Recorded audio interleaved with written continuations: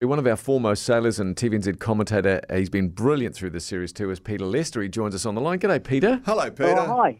How are you? Mate, thank you very much for making the time. We're having a great discussion here off the back of a sports story about Russell Coutts and, of course, Grant Dalton and the Knighthoods. Now, Russell's got one, Grant doesn't. The call perhaps is that he should get one. What do you reckon? Yeah, that's an interesting one. I wonder if you'd take it, knowing Grant. Yeah. But, on a serious note, it's bigger than the sailing story in my book. I'm very pro that, because what Grant has contributed to the sport and to the community and to the redevelopment of downtown Auckland, really, a bit like Peter Blake. I mean, that whole Wynyard Quarter, viaduct, that's a big thanks to the America's Cup. So for that and for what he has contributed through the Cup to the New Zealand marine industry, it's just massive. And even yesterday I was talking to Sir Ian Taylor, actually, and we were talking about the impact of ARL and Virtual Eye to the America's Cup. And that goes bigger than that as well. It goes into motor racing and golf and cricket. And Grant has added value to yachting and to the America's Cup, but I think it's bigger than that. I think he's created a team that are great role models for Kiwis, especially young New Zealanders. And his doggedness, not everyone likes it, but man, does he get the job done.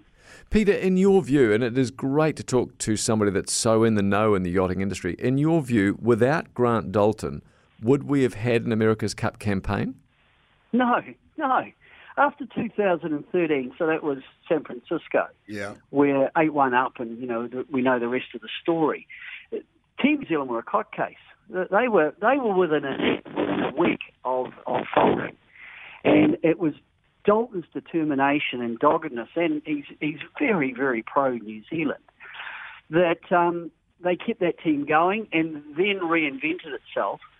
And with the help of the likes of Bob Field and Sir Stephen Tyndall and Greg Horton, who made up the board of Emirates Team New Zealand, they had to make some damn big calls to resurrect that team. And some of it was painful, especially with personnel. And you look at Dean Barker and Rick, and that story went feral. It was the right decision. Maybe it wasn't handled that elegantly, but for sure they had to invest in youth and invest in new designers and technology and the use of AI and robotics and everything we see out here now. So, no, Dalt's, his leadership absolutely has won New Zealand 2 America's Cups. Peter, one of the things I find fascinating is I knew Peter Blake quite well, and I barely know Grant Dalton at all. I wouldn't have spoken to him for about 20 years. I knew him a little bit when he was doing Around the World Yachting. But one of the things about it is that Peter, for maybe was it just how he looked, the fact he was on the boat or something, I'm not quite sure. But, I mean, Peter himself could be quite a prickly sort of customer, a brilliant man and a wonderful man, but he wasn't always the easiest person to deal with. Grant Dalton seems to have a reputation, compared to Peter Blake, that he's an awkward sort of person, that he's got a lot of sharp edges compared to Blake. Is that fair or not fair? Yeah, but he's one of those guys that if he trusts you, and I'm lucky, I'm a good mate of Dalt's, you got a mate for life. Let me tell you a little story about Dalt's that is the other side of that equation. When Cave Creek happened, we were actually up in the Middle East in Dubai doing a World Series, America's Cup World Series, and when the announcement came, it went round all the Kiwis, obviously, that were there with Team New Zealand and with other teams that, hey, we want to do something. This was Team New Zealand Dalton. So the call was made, meet at the dock, we'll go out in the dawn and have a word, throw some reefs. Well, Dalt's broke down that day.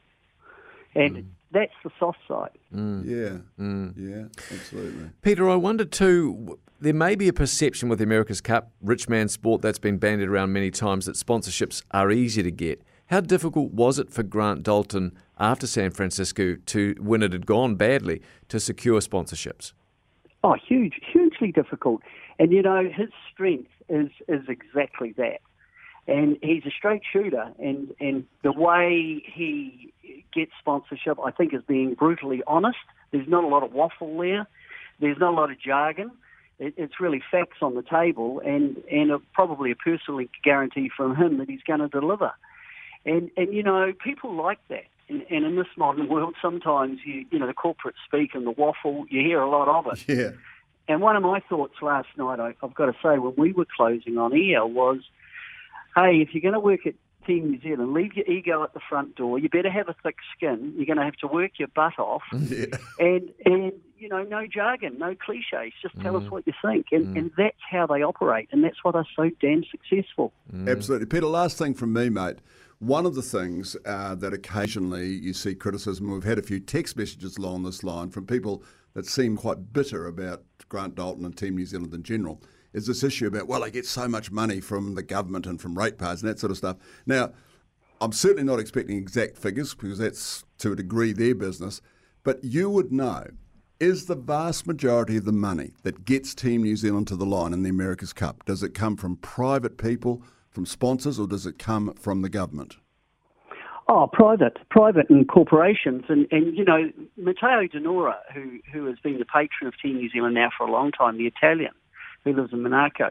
If it wasn't for Matteo, the team would have folded after San Francisco, for sure. Yeah. And he's still there. In fact, I'm sure the deed of gift was signed yesterday on his boat. No, look, I get frustrated when I hear the figures bandied around, and I can't remember them, Phil, but so much of the figure is inflated because that's money that was invested in Auckland infrastructure down in the viaduct. Totally. And the actual amount of money that Team New Zealand got for the team to run the team is nowhere near those inflated figures. I don't know the figures. I don't need to know. Yeah. And I think sometimes it's very convenient to band around misinformation, as it was with the whole audit process when they ended up in court with no one called. Exactly. Absolutely. Thanks, mate. Peter, I'm so sorry. We're going to have to run, but mate, thank you for your time and your experience and your thoughts. Really good. Thanks, Peter. Cheers, mate. See you, buddy. Peter Lester.